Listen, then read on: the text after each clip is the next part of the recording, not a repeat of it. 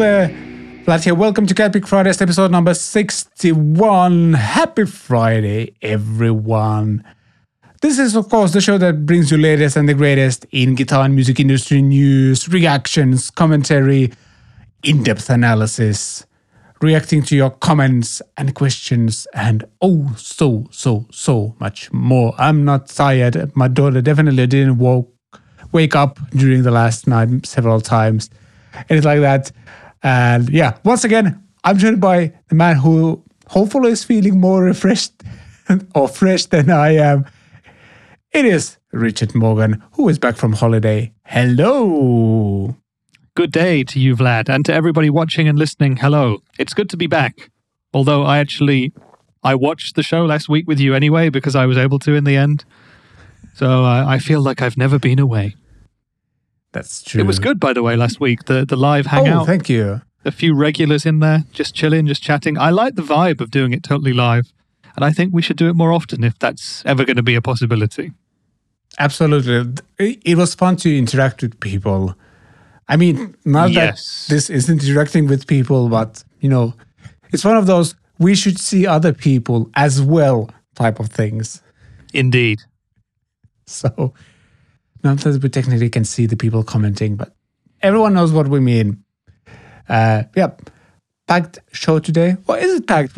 It's packed with great questions, for example, because I think one of the themes on my channel over the past couple of weeks has been the whole Harley Benton guitar build thing, which is still going on, by the way. That. Oh, thank you. Otherwise, the show is, let's say, lightly packed. It's like if it were a plane trip, you wouldn't be checking any luggage in this week. It would be all carry-on. Yeah, exactly. That's a nice analogy. That's a good way.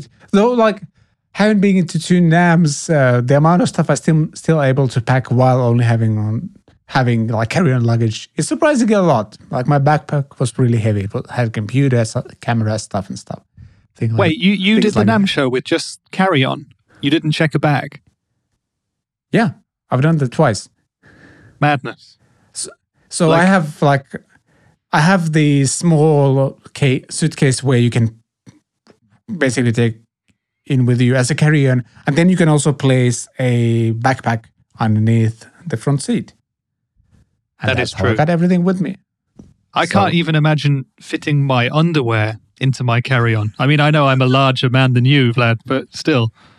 Crazy. I mean, I'm always there for longer than you as well, so that is a point. I'm always there for almost 2 weeks, and this year it's going to be that makes a difference. So. I've never been there for even a week in total. Basically, I think I fly in the previous day, 4 days of NAM, leaving the next day. So maybe that's the difference. I'm sure it makes a little bit of a difference. Yeah, also I'm just wearing the same clothes. It is that, you probably literally wear the same thing. Whereas for me, I have to do costume changes because I'm like Beyonce at the NAMM show. And also I like to then, slip out of my branded merchandise for the evening entertainments or whatever. And, Yeah. But anyway, so you pack light. And this show is also maybe perhaps packing a little bit light when it comes to the new gear. But when it comes to questions, we've got a whole cargo plane full of content for you today. Can we stop the plane analogies now? Yeah, speaking of cargo planes, let's hope none of them passes over our house while we shoot, because there's been a lot of air traffic. There's an airport nearby, so that makes a lot of sense, but still, it's kind of annoying. Yeah, I mean, we're less than an hour from Ramstein, which is the US's biggest European military base. And as you could imagine, there's been a lot of large aircraft flying around near us recently. Yeah. I mean, there always is, but for the past couple of months, it's been extra big and extra chunky and probably extra dangerous. Could be.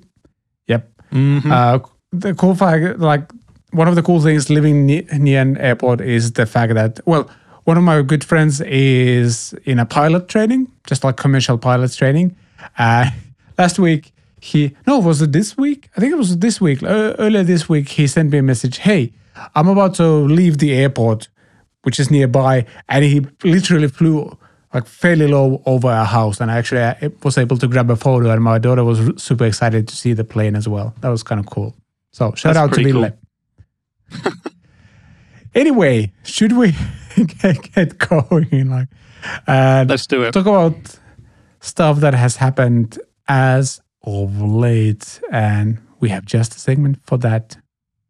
As always, recent happenings.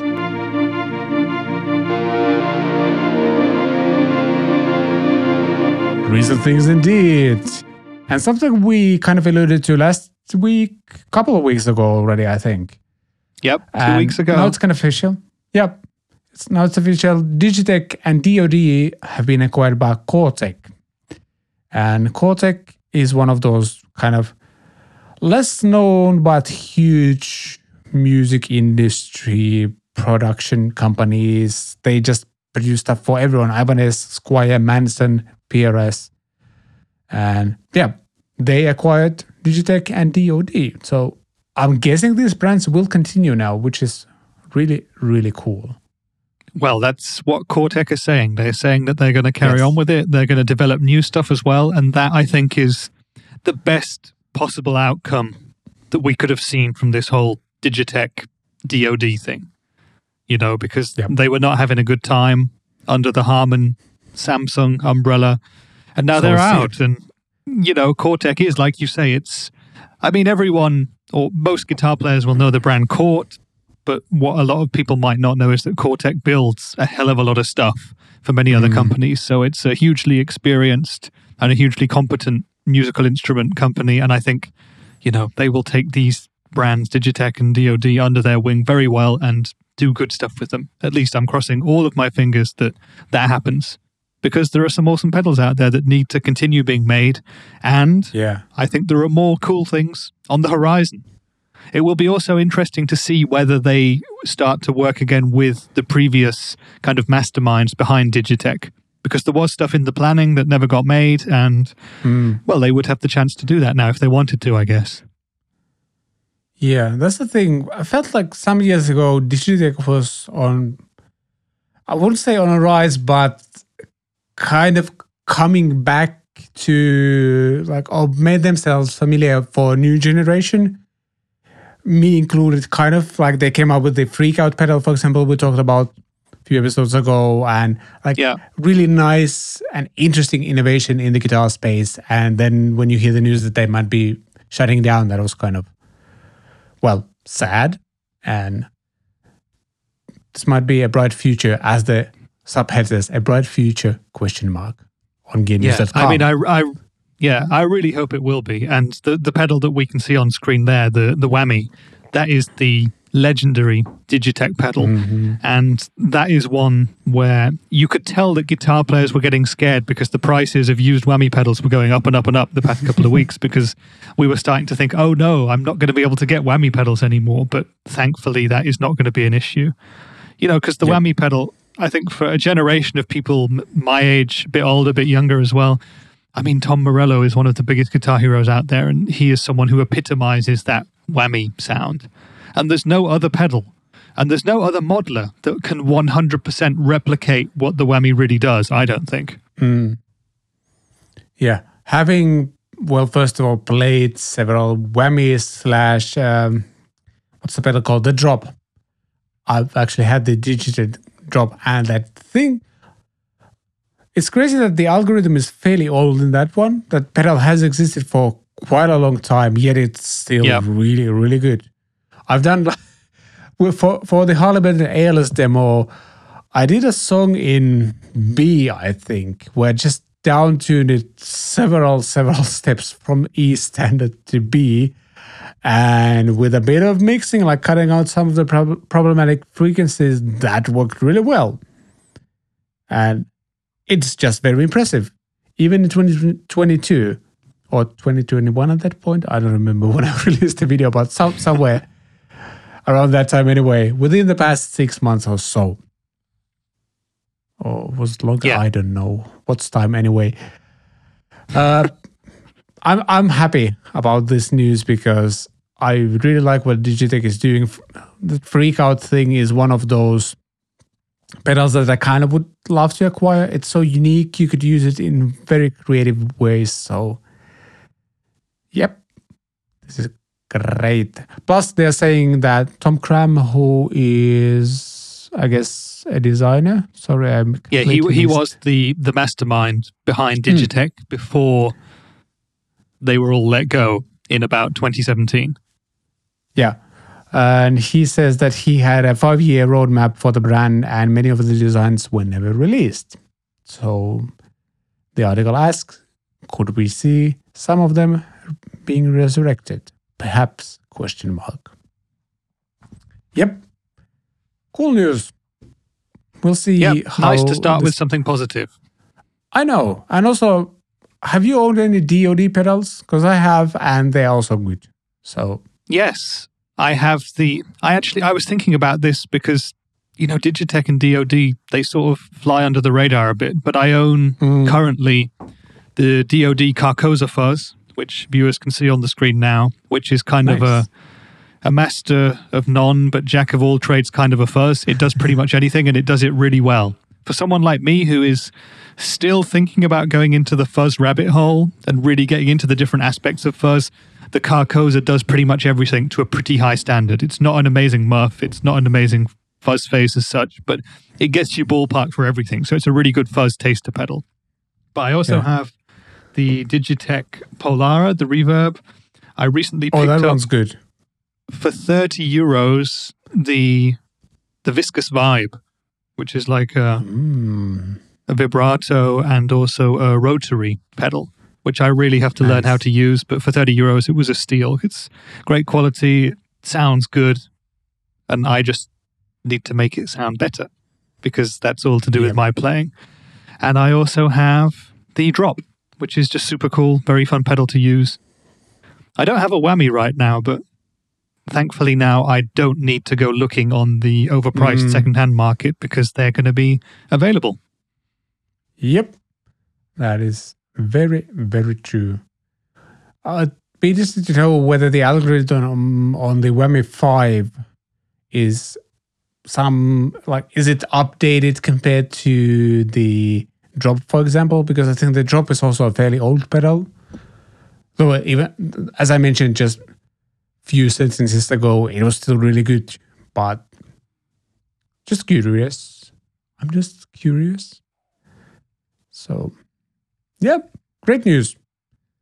Should we talk about guitars next? Because Reverend Guitars team up with Billy Corgan for the Z1. Z1? Signature electric inspired by the Smashing Pumpkins' heaviest song. My first question is, wasn't he a Reverend artist already? Yes, he was. Didn't he also already have a signature model? I think he did. Yeah. Well, this is a new one for playing the heavier songs in the Smashing Pumpkins canon, by the look of it. So it seems. I think I've tried the original signature guitar, actually. And just overall, I think Reverend guitars have been pretty good. I was really close to buying, not this model, but I'm not even going to pretend remembering the model names, but they're good guitars, so really cool. I always go and check out YouTubers, though. No, I was going to say that. That's an interesting point. But one thing they do really well is kind of exhibit. I always go and check them out at the NAMM show. They always have a really cool looking booth, and the guitars look fantastic. They're kind of hard to find in a lot of stores anywhere near me anyway. I'm not sure there's any Reverend dealers within quite a distance of where I live in Germany. Yep. And yeah, I mean, if you live in Europe, they cost a lot more than they do in other countries like in America. So I don't think that many people get to play them over here, which is a real shame because they look fantastic. They're nice and quirky. They offer something different. Yeah. And that's the thing. They, as you mentioned, they're not available here as well, at least, and the price is higher, which makes them a little bit less competitive. Yeah, because I think in Europe, off the top of my head, so don't quote me on this, but I think like there's a lot of models which are around the 1,100 euro mark. So they're competing with, the newer Mexican Fenders, and like that's a hard sell for anybody. No matter how good your stuff is, if you're competing against the big boys like Fender, then you've got a job to do. Yeah, and also all of the Ibanez's and Charvels and a bunch of others as well. Yeah, Even exactly. PRS S2 series as well, which is US made already. So Yeah.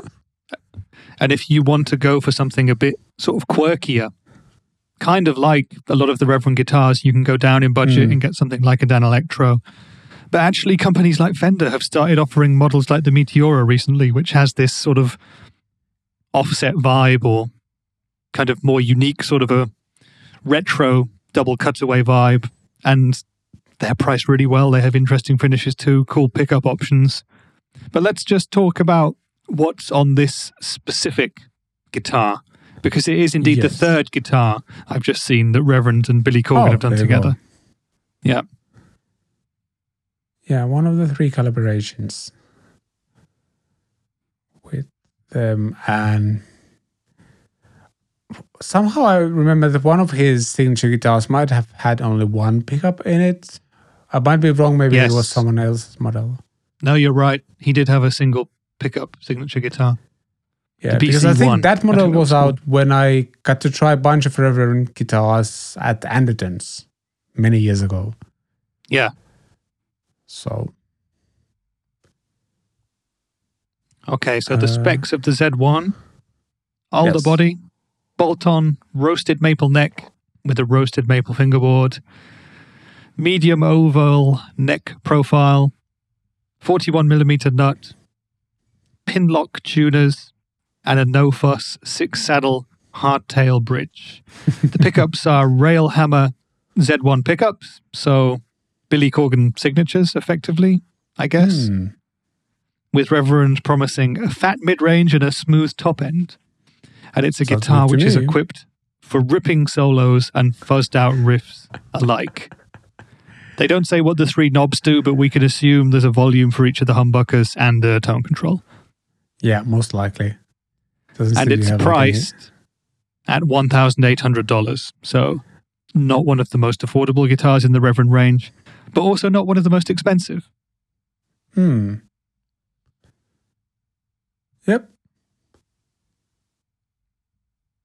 I really don't know what to say about this. It's nice, simple, and I bet it sounds and plays great, so why not? It is on a pricier side of things, but I think for some Billy Corgan fans, this could be the guitar. Plus, you could use this in many different situations. You could use this at church. You could use this on a rock gig. You could play this at a wedding. Maybe you could even do a jazz gig with this. So, I'm sure you could. The interesting thing for me is always that I associate Billy Corgan with Strats, because that's what he seemed to me to be playing during most of the Smashing Pumpkins era. But I'm sure he played humbucker-equipped guitars as well. Yep. Or maybe he's just moving to heavier tones. Who knows? Who knows? Could be. Yeah.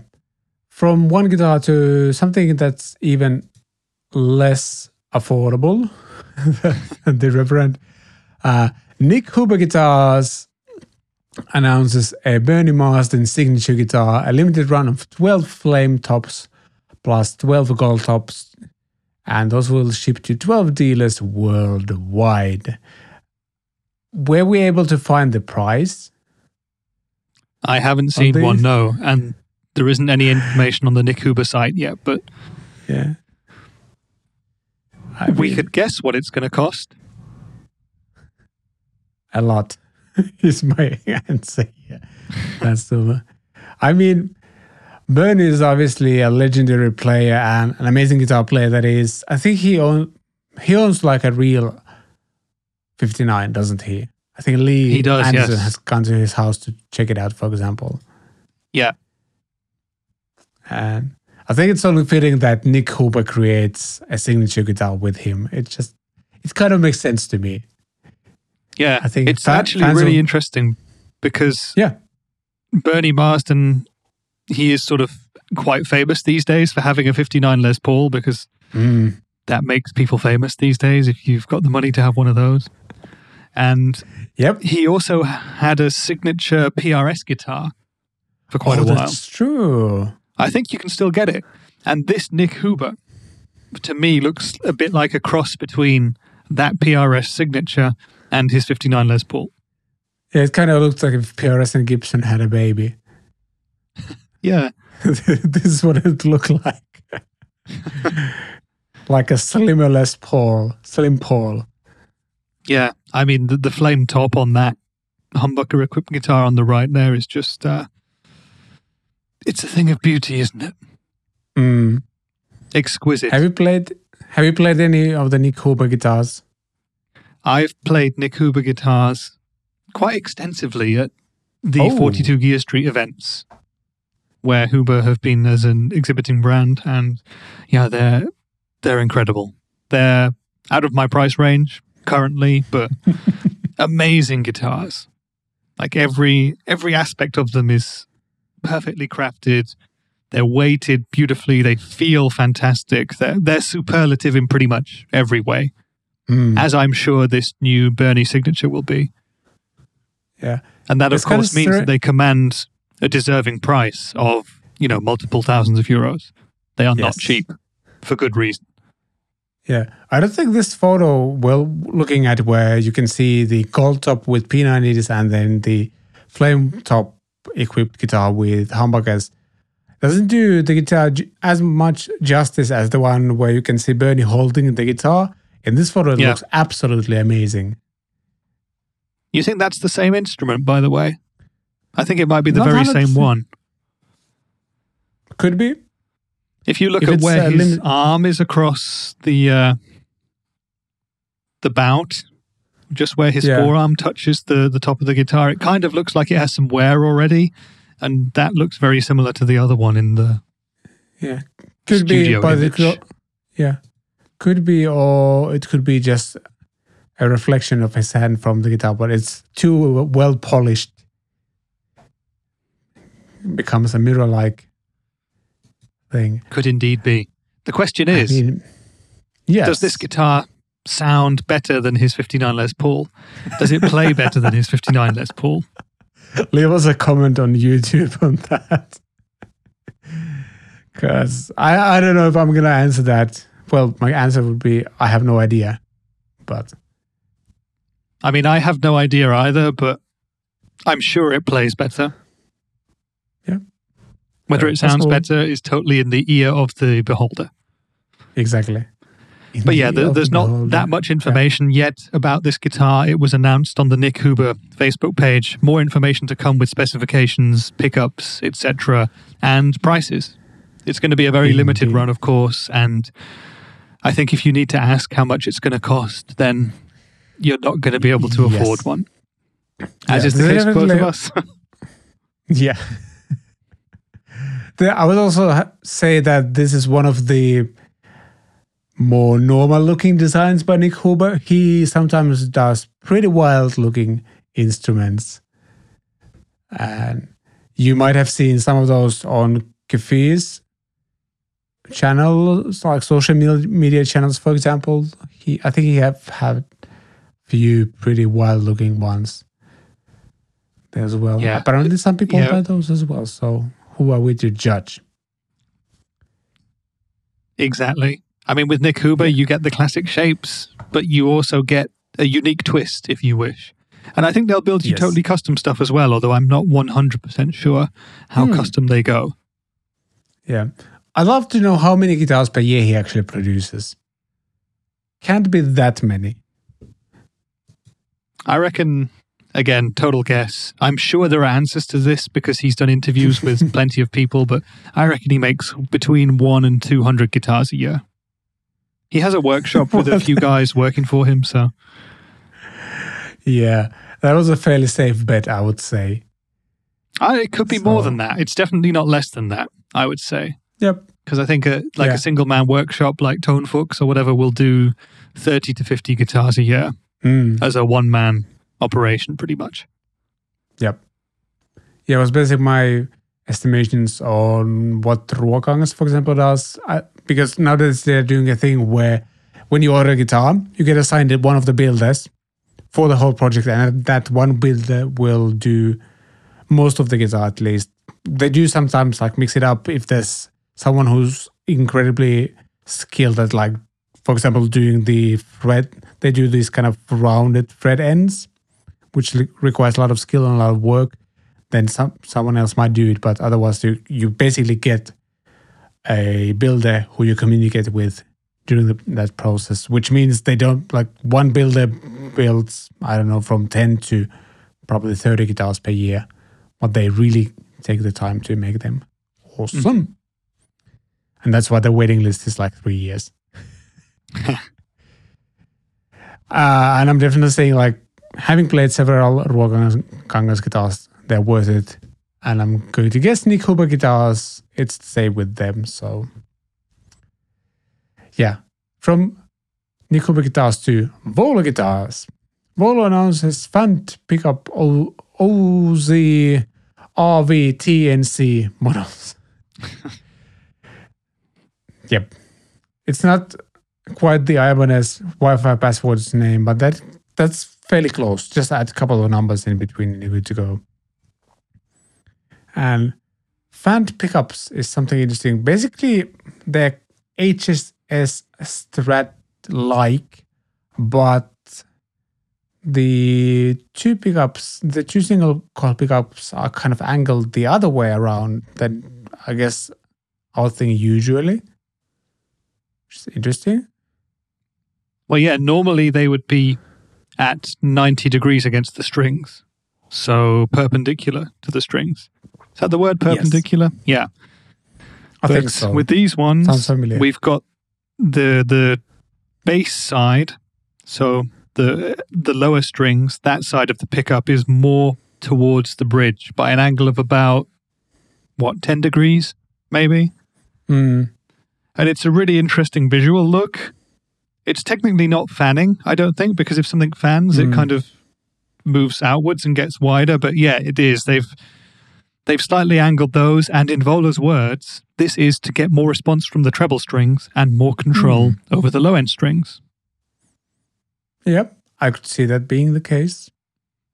Yep, me too. More balanced sound. Some people compensate that with adjusting pickup poles a little bit. That's one way to do it, I guess, as well. But yeah, nice flame tops on all of these.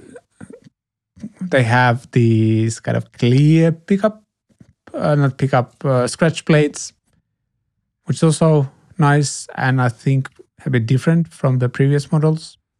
Yeah, and it certainly helps show off those tops a bit more as well. Oh, yes. These are very in-your-face finishes. Very rich, very vibrant. Are there any words on pricing? There's a button that says check here.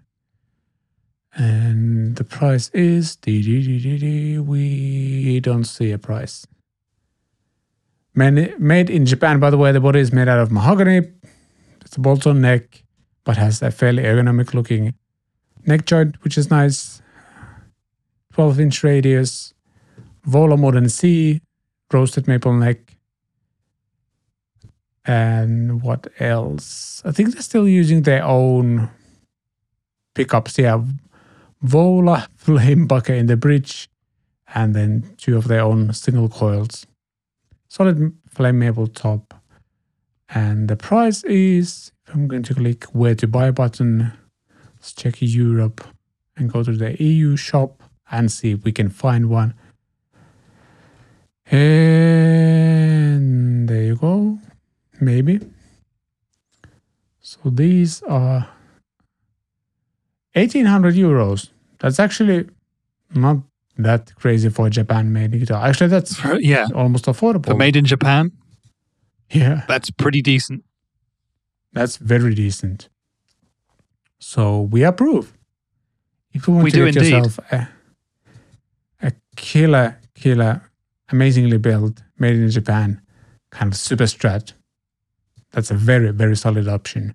And actually probably a bit cheaper than like your equivalent Ibanez AZ, for example, which is also a bit less flashy, I guess, than this one. Yeah, that's the thing.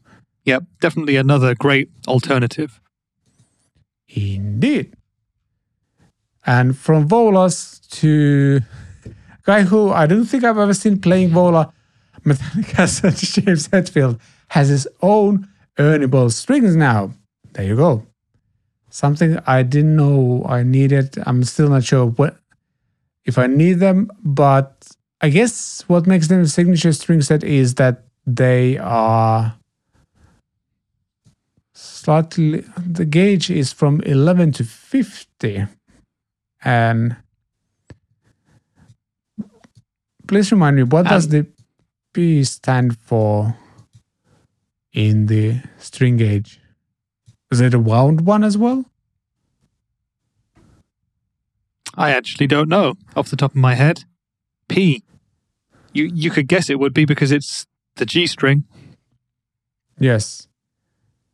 Is it Click on the link. Really Let's see. I'm sure they'll say that. Is it really 34.99? Yes, because it's a signature one and because they come in a tin as well. Ah, there you go. There you go. And this is a gauge that has never been offered before. Ah. Okay, so they are masticore, so these strings have a heavy core to wrap ratio. So for all those heavy riffs, yep. It still doesn't explain what the P is next to the 18, does it? Yeah, but they provide a thicker sound and added pitch stability. What is that? I actually don't know. I've never heard pitch stability being as a selling point before, but maybe it is now. Yeah. So there you go. I wonder what ingredient in the string it is that adds that pitch stability, because they've added it with something. These are actually almost worth getting to test out in that regard, I think. Yeah, that's true. Actually, $35 for a 3-pack is not bad. It's a very decent deal. Plus, if it comes in a cool little box. When I saw the price, and I thought, is that really one pack of strings with the metal tin? I thought that's too much, but yeah, €35 or dollars for the 3 sets with the tin, that's a lot more palatable, isn't it? Yeah, plus you can use the tin for something else. You can store all of your picks there, for example. You can, or your strings. That's true as well. Yep. Or your lunch. But yeah, I mean, you can put many things in tins. Sounds like a fairly small lunch, but yep. Yeah, maybe a snack box. Indeed. I mean, it looks nice. I don't remember seeing that many signature strings, but here they've clearly, first of all, it's clearly designed for the artist itself, which is nice. Mm-hmm. And it's a never before offered gauge combo or gauge. How do you pronounce gauge? Gauge. Gauge. Yeah, it's like there you go. There will be probably quite a few people out there who want to play the same string gauge as Hetfield because he's such a, an icon that what he does. And if this is the first time that you can now just buy those gauge strings in one pack instead of having to buy different packs and sort of put them together, then it's a no-brainer. It's a cool thing. I like it. Yeah. I didn't think I could get slightly excited about signature strings, but there you go. I think this is actually very well designed. So, cool. From signature strings to a compressor. Sweeten your tone like a pro with Carl Martin's Honeycomb Danish high-end compressor pedal. Danish high-end. Interesting. Mm-hmm. Carl Martin are Danish company, I think, right? Well, it says in the sub it would be pretty stupid. It would be pretty stupid if they were from, I don't know, Australia and referred to themselves as making a Danish compressor. But yeah, you never know these days. Unless Denmark is or was known as the home of compression. I'll give you another example. Danish bacon is an industry standard, and in the UK, people like to refer to Danish bacon as being the best. And I'm sure there are companies from other countries other than Denmark that produce Danish bacon. Yeah, it's very likely that's Indeed. the case. But yeah, Carl Martin is a Danish company. Good. Yeah, they have a compressor pedal. And is it an updated version? Yeah, it's the next generation take on the popular compressor model that adds dry knob for enhanced control over your dynamics. And I actually personally love a wet-dry mix on the compressor pedal. To me, somehow makes it easier to dial in than, playing with the ratio and threshold and controls like that. Yeah, I would agree. It's something that we're starting to see on more and more compressor pedals, that kind of dry, wet blend knob. Yep. So yeah, I'm sure that this does that compressor thing, and I'm sure it does it very well. All the other Carl Martin pedals I've ever played have been really well built, sound good. Yep. I'd be up for trying this. $199 or 179 euros. Is it made in Denmark? Maybe. Doesn't say here, I think. And also a little cool thing here is that it actually runs at 12 volts internally, which gives you a bit of extra headroom. I've had the Womple Mini Ego compressor, and I always ran it at 18 volts because I loved the extra headroom it had. That pedal still kind of haunts me. I probably should get one again just because it was so good. I know we're talking about Carl Martin here, but I'm talking about Womple all of a sudden. It was just so simple and fun to use, and I allowed in all the compressed sounds I needed. But I'm sure this would probably do the job as well. So well done, Carl Martin. Mm-hmm. Looks great. Also, Vox celebrates Platinum Jubilee with the Union Jack Royal Blue Pathfinder 10. And they released 2 new limited edition Pathfinder 10 amps. One of those launch box amps. They are releasing it to celebrate Queen's Platinum Jubilee year. Okay, why not? I think this is where you should lead. I mean, it's your people celebrating the Queen. What do I know? Well, yeah, okay. It is what it is. It's a Vox Pathfinder 10 with a Union Jack flag on it and in blue. Yay. So, yeah, it's cool. There'll be people who want to get this. Yeah, probably. So the Queen's Platinum Jubilee, how many years is that? Is it 75? I was going to say, I think it's 70. Could it be 75? No, definitely not. Yeah. I reckon it's 70. And I'm disappointed and ashamed of myself for not knowing this. Apologies to the Queen if she's watching or listening. If she's watching, leave us a comment. Drop us a like, subscribe, buy merch.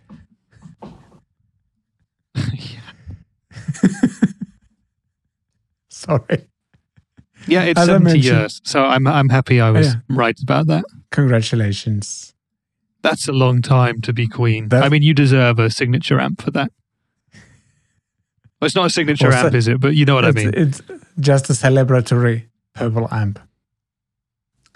It's not purple, it's royal blue. Oh, excuse me. When Danish Pete has his Platinum Andertons anniversary, they can do a purple version, I think. But this is royal blue. Yeah. But yeah, I mean, it's kind of cool. There's not much information on it from the site that we're looking at, but it will sound like a Vox, I'm sure. I don't have super high expectations sound quality wise, but it's 10 watts, 6.5 inch Vox Bulldog speaker in it. Yeah, why not? And it has a volume gain, bass, and treble controls, and a handy clean / overdrive switch. Yeah, it's not quite a hand-wired AC30, but for under €100 or whatever it's going to cost, it's going to be a decent little thing for some people. Yeah, €79 is really not too bad, is it? Yeah, I mean, it looks really cool. Just having that on the shelf somewhere, especially the Union Jack one. It's kind of a Same thing as with those tiny Marshall amps and Bluetooth speakers. People buy them because they look cool. And I think a lot of people will buy this because it looks cool, even cooler Agreed. than the traditional Vox. Did you freeze now? No? I'm just freezing looking at it and sort of silently paying my respects to the Queen and the royal family. Well, there you go. But I am still here. Yeah. Yes, so your thoughts are with the Queen. Yes, of course. Yeah. Yes. We have to take a break because Rich is having his patriotic moment. We'll be back after this message. We'll be back after these messages. Actually, from patriotic amps to Joe Dart, it's a seamless transition. He has a new funky Uniball Music Man bass, and this time it has 2 pickups. So, are you familiar with his first signature bass? Somewhat. I think that had a single humbucker in the bridge and just had a volume put on it. Mm-hmm. So I have to admit that when I saw this story, I wasn't familiar with Joe Dart, but I read the first line, Funk Machine Joe Dart has a new signature guitar, and I thought he's probably in Wolfpack, and I Googled him, and he is. There you go. Yeah. And this is a cool and kind of, to me anyway, because I haven't seen the original, pretty unique looking bass. Mm.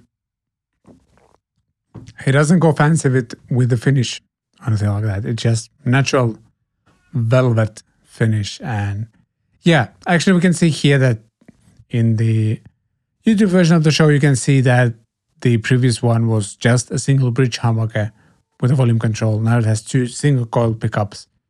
And I'm assuming both of those are also volume controls because he doesn't seem to be a fan of tone controls. He's a fan of tone, but not tone controls. Good job you said the word controls then. Yes, he's not a... Yeah, otherwise... I was preparing to be shocked. But yeah. Do the shock face for the thumbnail. But yeah. Nice. I love these super simplistic signature basses. He's one of those people who, like, if you want to argue that tone is in the fingers, I think Joe Dart is a perfect example. I'm not sure if he goes fully DI, but I think he just plugs into an amp, bass amp, and that's it. So, nice. The man's a funk machine. Exactly. It's not super affordable. It's $2,700. But then again, it's a Music Man. An Uniball Music Man, more specifically meaning that it's made in US. And I bet it sounds and feels fantastic. I bet it does. I mean, you're a bit more experienced than me in terms of bass guitars. Would you say that this double single coil version of the signature model would be selling more than the single humbucker version, or would it be kind of 50-50, or what's your thoughts on that? I mean, for this money, this amount of money, I think people just have to be fans of Joe Dart, and then they can choose. I don't think it makes it a more... Well, maybe people could actually see it as a more versatile option, because it has 2 single coils and you can blend between them, gives you more sounds. The first one only had a humbucker and a volume control, so that's where tone is literally in just your fingers and maybe the volume control a little bit. Here you can actually kind of blend some of the sounds if they're roughly similarly priced. This could be the better selling model, maybe. I'm not 100% sure. But I love super simplistic signature instruments. There's just something really cool about it. Yeah. And it just makes you play. No bells and whistles to hide behind. Exactly. It's purely in the fingers. I'd be interested to try one of these. It's very different to any other bass I've ever really looked at. I mean, for this price, it's out of my price range, but is there a sterling version of the original bass of his, do you know, or? I'm not sure. Would have to check their sites and stuff like that. Because I think so far it's been just Music Man, but I am not 100% sure. Somehow Sterling versions of all the instruments kind of fly under the radar a little bit. At least that's my impression. Even though they are really good instruments, you don't see. I don't see a lot of YouTubers using them. I don't see YouTubers demoing them. I see people demoing Music Man guitars though. But I don't know if it comes from Sterling themselves, that they're kind of keeping it low key or something like that. Even though I think a lot of the Sterling instruments that I've tried have been fantastic. So hard to tell what's going on there, and whether Joe has a Sterling version of his instrument. But from $2,700 basis to something that's definitely not going to cost you $2,700, and that is Harley Benton Rocker Uke Red Satin and Uke Bass OPNT. Oh look, another Harley Benton release. There's a kind of Fenderish style, Telecaster style ukulele. Yep, it's a Telesonic in ukulele form. It looks kind of cool. Telesonic, something like that. Yeah, 89. Sorry, Teleacoustic, not Telesonic. Yes. But yeah, looks nice. I mean, it looks like a really fun way to get a child or an adult into playing ukulele, right? Yep. It looks like the real thing. I almost want to buy one. Yeah. It has a pickup system in it as well, and has a 2-band EQ in it. Cool. Yeah. And for €89, I mean, you would hope it would play well. It looks cool. This is the kind of thing I think they should release in October, so it can be kind of high on people's Christmas present list. But yeah, super cool. But I think it's not quite as cool as the uke bass. OPNT. Which is kind of like the Joe Dart for people who want a super cheap ukulele version of the Joe Dart. That's actually very true. It's not that dissimilar. Yeah. Well, actually it is, but you get my point. Look, it's kind of cool. It's 10th of the price of the Joe Dart version. Is it 10th of the quality of the sound? Not sure. We can debate about that. But that looks cool. It has an active piezo system, and there's a volume, treble and bass controls, and what else? Comes in a natural satin finish, which complements the woods chosen, especially with all that black hardware. Nice. It sure does. Do you know, Vlad, what tuning a ukulele bass like this comes in? I don't, although I've owned a ukulele or like a mini-sized semi-acoustic bass with electronics, and I think that just came in a standard bass tuning. So really? So that would be EADG? Yes. Did I say GD? DG. Yes. I'm almost tempted. That's kind of the idea of... Yeah, a lot of these, that's kind of the idea, actually. So you kind of live in the same territory as an actual bass. Obviously, the sound is very different, but still, it's kind of the idea. So do they have super fat strings? Because the strings look pretty chunky on this bad boy. They want super chunky. The thing is, they're using nylon strings. Are they sort of plasticky strings as opposed to metal? Yes. Ah, okay. At least that's the why Ortega one I had. Kind of weird.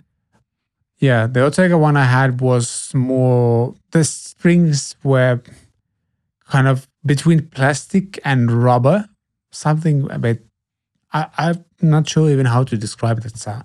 The feel. They're definitely not similar to your normal bass strings. But I got to play one of these. I don't think I'm going to buy one. It's I definitely need to try one out. Can you click on the product link? Yes. I sure Let's can. Have a look. €180. Yes. It really looks the business, that bass. Yeah, It does. Check out some photos. Looks good. It's a through neck as well. Crazy. Yeah, it's crazy. Through neck and also strings through body. Yeah. That looks really good. Do you think people would take you seriously if you showed up for a bass audition for like a rock band and you had one of those? Depends. I think mostly it depends on how you play. That is a good point. If you're great playing this, I don't think anyone will care. I mean, it does sound a bit different and you need to play differently compared to a regular bass. But otherwise... But yeah, let's just say that if Joe Dart was playing one of these, he'd make it sound pretty darn good. Yeah, I think you can make him a bass out of cardboard and he'd make it sound amazing. So... Yeah. So, yeah. Very cool. I actually really like that. I don't feel it's a fair comparison in that sense. Possibly but not. I mean, this looks great. I want to try it out as well. If you could end up getting one, let us know. But from really cool looking basses to actually answering a lot of your questions and comments, and we have just a segment for that, which is obviously called Questions and Comments. Questions and comments indeed. We're going to start with question number 1. Kaboom. And I always forget to put these questions I cannot read on the smaller screen I'm looking at. Yep. As I mentioned, we are going to kind of focus on the Harley Benton kit build thing because not only because I can, but because I want to, and also because you guys really, really seem to like this project and got a lot of cool comments. First of all, the first comment was on the first build video. The second one came out this week, and Waggle 86 comments. A little heads up for people who are interested in this kit and want to stay in it. Like all kits, these come with the sealer already applied. You need to sand it off because of the carved top. The sealer can penetrate a little deeper where the carve starts. This prevents your stain from penetrating, leaving you with a light edge. Pay extra attention when sanding. And this is actually something that happened to me in the second episode of the guitar build. I was forced to apply paint directly on the body. Like it had some grain filler and a little bit of, a sealer, basically, a lacquer layer there. And on some of the parts, the paint just didn't want to stick properly. And maybe I should have sanded more to make it better, but the theme of this project so far has been the fact that it's just have to move fairly quickly and make quick decisions and try to solve the problems as they come. Because it's a fairly tight schedule, because regularly you would easily leave your guitar to dry for 2 or 3 weeks after applying like paint layers or something like that.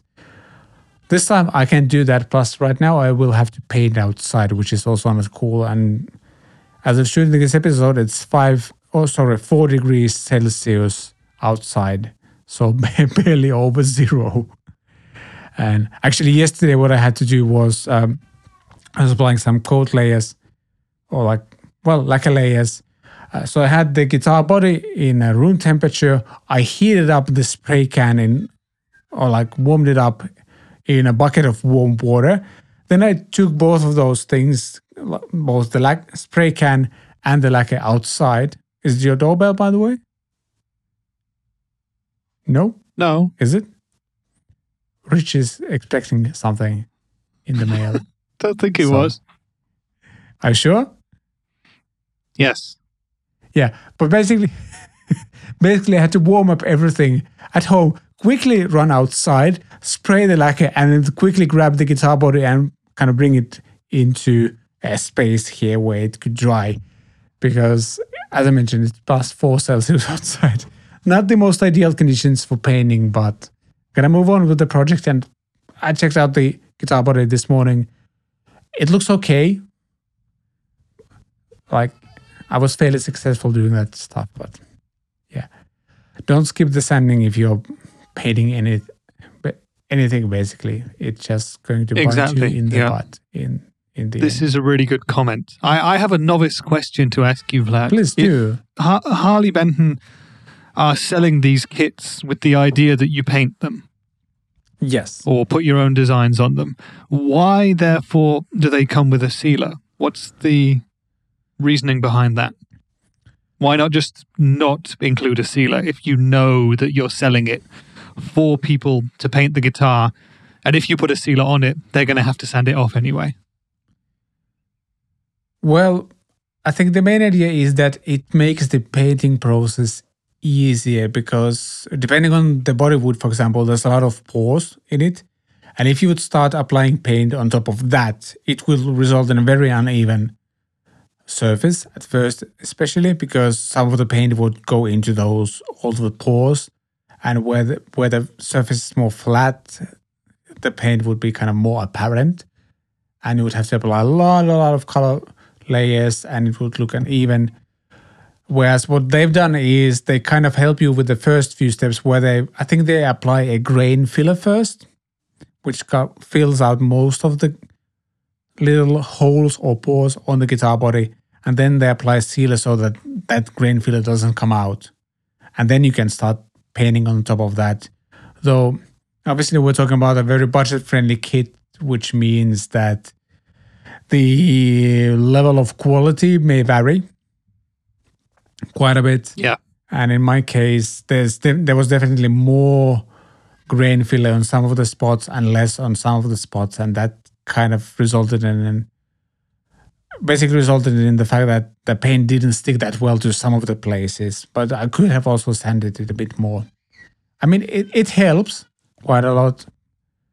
And as we've seen, some people just have been able to, for example, put like stickers on the guitars and do the finish that way, for example, doing that. So, yeah. It's one of those steps that is very boring and very annoying to do, all of the sanding and stuff like that, and applying the first layers. But it's worth it, as I've learned. But I think with my design, I was kind of able to save it, barely though. We'll see. I'm just going to spoil a little bit that the third episode will contain a lot of mistakes. Some of them include like, what's it called?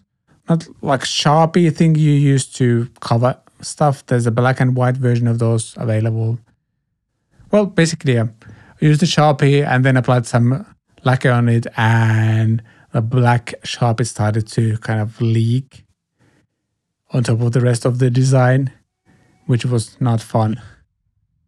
So I had to salvage that, for example. But all of that in the next episode, which will be, not sure if it will be up next week yet, because I think that will be the final one, but within a couple of weeks or so, I think. But I actually think that it's super cool that you're showing that it's not just been 100% plain sailing, because the vast majority of people out there, if I was building one as well, I would make mistakes. I would make many mistakes. Yes. And that's the only way you'll learn. So it's great that you're showing that stuff off. Yeah, absolutely. And also being on schedule helps you to focus on things that are important. For example, I was really annoyed about, for example, how the binding looked after I had painted, because I didn't scrape it off super evenly, and I tried to fix it with that black Sharpie, for example, with not so good results. And then I reverted to plan B. Again, all of this will be in this next episode of the build. And yeah, I think kind of one of my ideas here was to make as many mistakes as possible, and also show you that you can recover from most of them. If you break the neck, then obviously you're done. But with a lot of these, you can save them. And actually kind of very well related to that, something we just talked about, Rami Muurimäki. So a fellow Hello, Finn. Fellow Finn, hello. That's what I was trying to say. Asks, honest opinion on the kit quality. How does the woods feel? How is the neck, electronic quality, and quality overall? He's been looking for a DIY kit for a while now, and these Thomann ones look really appealing to him. And they're also very affordable. I think overall, the quality is good. This is my second Thomann or Harley Benton kit I've assembled. I also have a Telecaster. I've built a Telecaster one, which was, first of all, way easier to assemble than this one. Telecaster is just such a simple design. Just pretty much screw everything together and you can put in the strings and you're good to go. And that actually sounds very decent. Where both of these kits definitely have some issues are frets. I'll have to polish the ones I had. They felt really scratchy when I was playing during the playtest on this guitar. The fret ends need to be rounded up as well. Actually, probably need to borrow like fret files from a friend to do that. But overall, like what I was most surprised of was the fact that when I put the guitar together, I put on the strings and everything. It felt great to play. Like I personally love when the guitar resonates against your body. So like you can feel the vibrations of the guitar. And these do that really well. Both the Tele and this one seem to do that really well.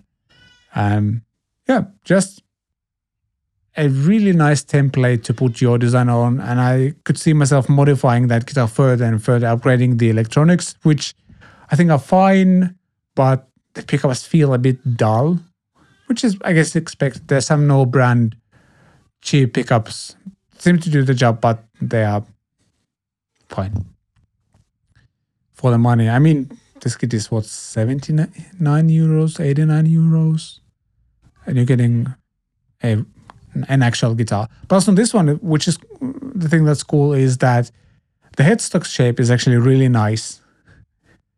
Because on the Tele, it's like a block, and then the idea there is that you can shape your own headstock out of it.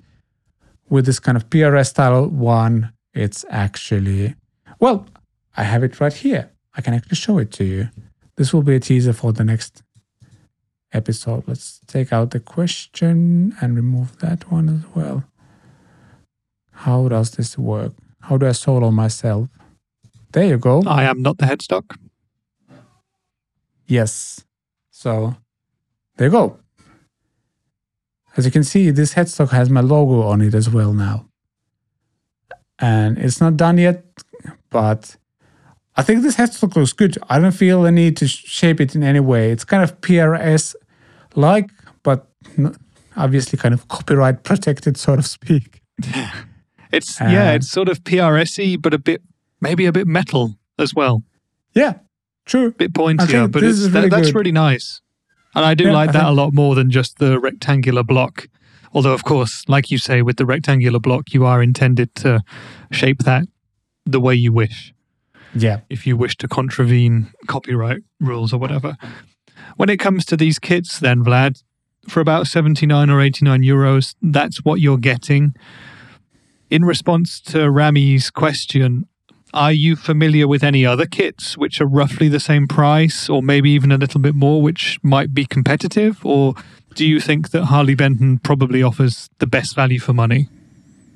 My guess would be that the Harley Benton offers the best quality for the money just because of the sheer volume they produce. Yeah, but, I mean, I would think it's a similar story to their guitars. They order so many, it's all direct. So you're really getting for the price the best bang for the buck out there. Yeah. I would love to try out, I know there's guitar kits that are, let's say, 200 to 300 euros range. I would love to try one of those out at some point as well and see what a difference in quality, like, is there a difference in quality? And if there is it worth the extra money? Because, I mean, as I mentioned, you get a playable instrument putting this together. And I think it's a great template to try some finishing options, because even if you go completely wrong, you're not losing hundreds and hundreds of euros with that project. But it's also, if you want to make it a going to put this in quotes, like a real guitar. It does require some work. Some of you may want to take your guitar to a luthier to do the final setup, especially and polish the frets and round up the fret ends and stuff like that. And suddenly you might end up paying quite a lot of money. But I also think these are good templates to practice on. So yeah, one of these days I'm going to order a kit from some other manufacturer and put that together. If any of the guitar kit manufacturers are watching, hit me up. Maybe this is the thing I do from now on. Just make mistakes on my terrace trying to paint guitars outside. That could be a channel. Why not? Why not?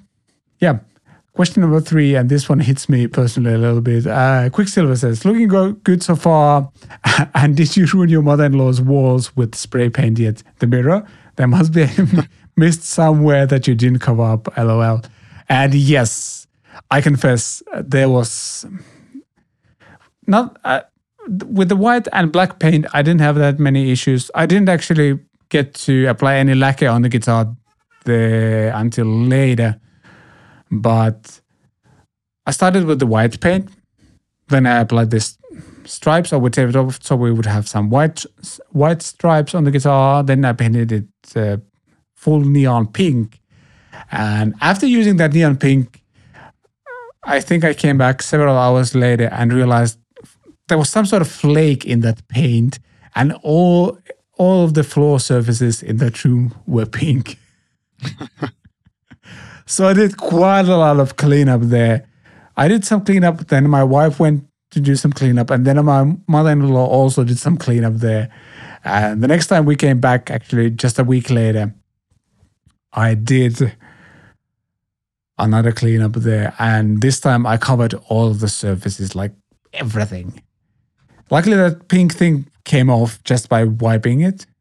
Like I managed to vacuum clean a lot of it and then just wiping everything with a wet cloth. But yes, I did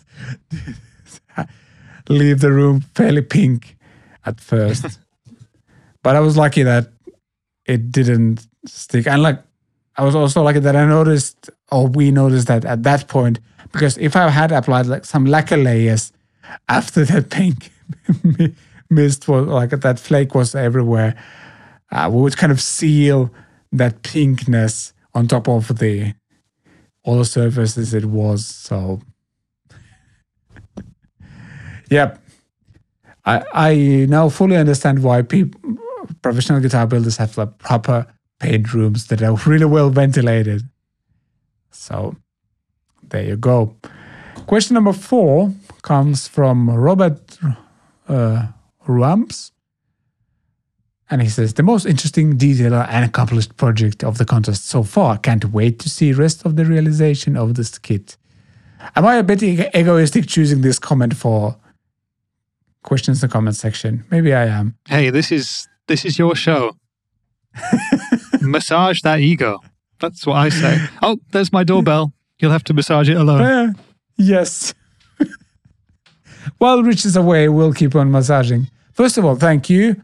And I guess I'm putting my guitar building years into use here. Something like that.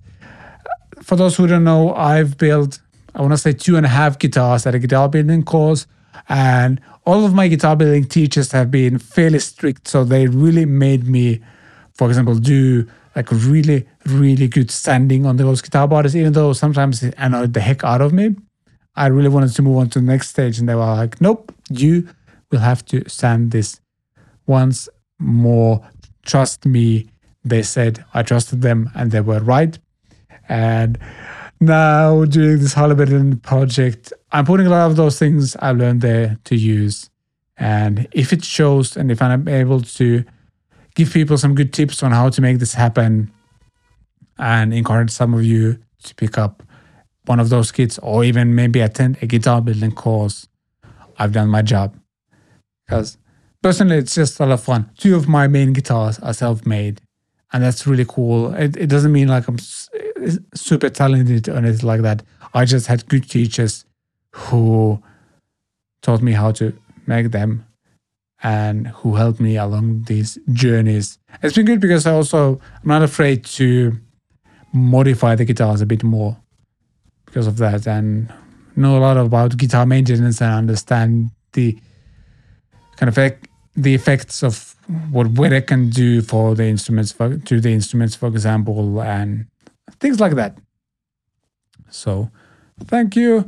And whenever Rich gets back, we can talk about the question number 5 or comment number 5, which comes from Jonas Niinivara, another fellow in Morjens, as we say here. And he says, this video was commented on the video where I talk about the 2-Notes Cab M, using it with an acoustic guitar, using acoustic IRs to make my budget-friendly acoustic guitar sound better with external IRs. And he asks, did I ever end up getting this to work in a live setting, the 2-Notes Cab M with my acoustic guitar? I'm hoping to start playing some acoustic gigs and looking to repurpose as much of my electric gear as possible, the Torpedo Cab M obviously being one of the key elements. And mine says, yes, I used it live with my acoustic guitar a few times before I got the Pod Go. And I only switched to Pod Go because I could also apply some effects on it, which made it more practical. But I think Torpedo Cab M is fantastic with an acoustic guitar because it made I used to hate the piezo sound on my Taylor 110E. So a fairly budget-friendly acoustic guitar. Amazing guitar to play. Sounds great acoustically. Terrible piezo sound, just really bad. Like that nasal, annoying piezo sound that I personally just don't like. And with an acoustic IR and then applying a little bit of reverb and some strategic EQ from the Cab M, beautiful. It just works. Makes a gigantic difference. And actually, I've been so happy with the sounds I was getting from that. And I'm actually using the same IRs in the Pod Go now as well. I think I bought like a couple of Sigma IR, acoustic IRs, which are actually matched to this guitar I have. So just works really well and makes my acoustic sound so much better. So highly recommend. That's a great option to get. And the Cab M is fantastic because you can also use it at the end of your electric guitar pedal board and use it as an amp and a cab sim at the same time. Cool pedal. Did you, Rich, get what you were supposed to get from the mailman? Yes, I did. But it's one of those annoying situations, right? And I'm sure we've all had it. And I'm going a little bit off topic here, but please do. Does it not annoy you when a delivery person comes with their van and they ring the bell? And this is a parcel that is also supposed to be signed for, right? And the bell rings, I go to answer the door, no one there. What? I trek down the stairs, go outside, the parcel is on the front doorstep. I don't like that. Yeah, I think in Finland, that's you're terrible not allowed play. In Finland, you're not allowed to leave it outside the door. It's like, no. I understand that a lot of the courier drivers, they have a lot to do. Sure. But I've had this happen with guitars in the past as well.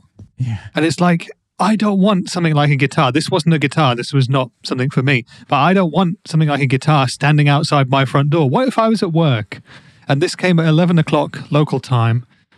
That's a good 5 or 6 hours before I could have potentially been back from the office if I worked in an office. That's a long time for a parcel to stand on someone's front doorstep where the whole world could just come and take it, or it could rain or whatever, you know? Rich is going on a hypothetical rant basically here. Yeah, no, I totally get it. In Finland, I don't think you're allowed to leave it outside your door. Like they need to hand deliver it to you. And pretty much usually signed as well. And otherwise, they will actually drop it to the nearest pickup point if you're not home. They're not allowed to leave anything outside your door because of these very reasons. Somebody could just snatch it, and how are you going to prove that you were the one who got it? Exactly. But there you go. Yeah. There you go. Yep. But from Cab M to one more comment on the Harley Benson build. James Whitman says, pro tip to test the electronics before installing the strings. Hover your phone just above the pickup you're testing and you can hear what your phone is playing through the amp. Got the idea from the samurai guitarist and use it to test the electronics on my Strat style kit. Works like a dream. Cool tip. Nice. I wonder what's the difference between you doing this and then just, taking a screwdriver and tapping on one of the poles on the pickup. Yeah, you could also do that. But this is a more musical way of testing it. That is very true. Also, your screwdriver doesn't get magnetically sucked into the pickup. If you have some pickup covers that are made out of softer material, you won't be scratching them and stuff like that. So, yeah, I usually just use the screwdriver. I think this might be a nicer way to do that. So I actually want to try this out. When I'll put the Harley Benton kit together, I will try it out like that. So thank you, James. That's actually kind of fun. Can I give you a shout out when I'll do that? If I remember. I hope I do. So there you go. Cool questions. Thank you so much. If you want us to answer some of your questions, whether it's about something we discussed in this episode or in general, you can email us at podcast@catpicstudios.com. Obviously, comment on YouTube or on any of the social media platforms we're at. And you can hit up either me or Rich Words Music on various platforms as well. Drop us a comment, a question, anything like that, and we'll talk about it in the next one. But before we wrap up this week's Capic Fridays, I think it is time to talk about something we think you should watch this weekend, and we have just this segment for that. Watch it. Video. It's not like you have anything else to do. As always, because you don't have anything else to do, we think you should watch. Where is it? Where's the button? There you go.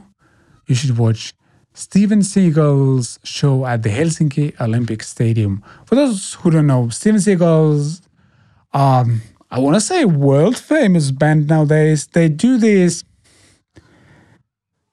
could I say hillbilly style covers of famous metal songs, especially they take a lot of rock classics and put their own interesting twist to them. And for those watching on YouTube, they're very, very Finnish. I think they present our culture in the best possible ways, in so many ways. The way they dress, the way they play, just everything. I love it. I absolutely love it. And this is just a lot of fun. They're doing this short gig at the Helsinki Olympic Stadium in a freezing cold, what seems. That guy is wearing a sleeveless shirt. I don't know how they can make the upright bass or banjo stay in tune in this weather, but they're pros. They've been doing this for years. It sounds really good. Sounds in tune as well. Doesn't seem like they're doing it using a playback track either. So, yeah, really fun. And I think I'll get to see these guys live later this summer, which makes me really, really exciting. There's a festival in the city I live in later this year, and I got a ticket for one day. I might expand it for the second one as well. And Steven Seagals will be playing there, so yeah. Yep, looks really cool. You got me into this band, Vlad, and I like them a lot. So I'll be watching this weekend. Yeah, I think I would recommend watching their live clips because I think they are they have a bunch of albums on Spotify and stuff like that.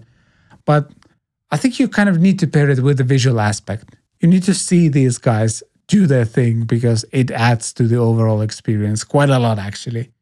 The covers are great. They're really well arranged. They do amazing harmonies and really fun things in the arrangements as well. But you gotta see these people because I think the visual aspect is half of what these guys do as well. And yeah, they're definitely leaning into Finnish countryside visuals as well, quite a lot. So that's really fun. They always have a tractor on the stage and things like that. So yeah, there you go. This is something I think you should watch this weekend. And that wraps up Catwick Fridays episode number 61. That's a lot of episodes we've done. But that's a topic for a different day. Indeed. Episode 100. counting back the best 100 episodes. We'll be recapping the best 100 episodes of Epic Fridays. Mm-hmm. Nice. Yeah, as always, everything we mentioned in the show notes and links and things like that exist there as well. And we want to thank you for joining us for this episode, and we will be back next week, hopefully. Also possibly planning some guest stuff and things of that nature. But we shall talk about all of that in the future. Have a great weekend, and as we do here, bye podcast. Bye, podcast.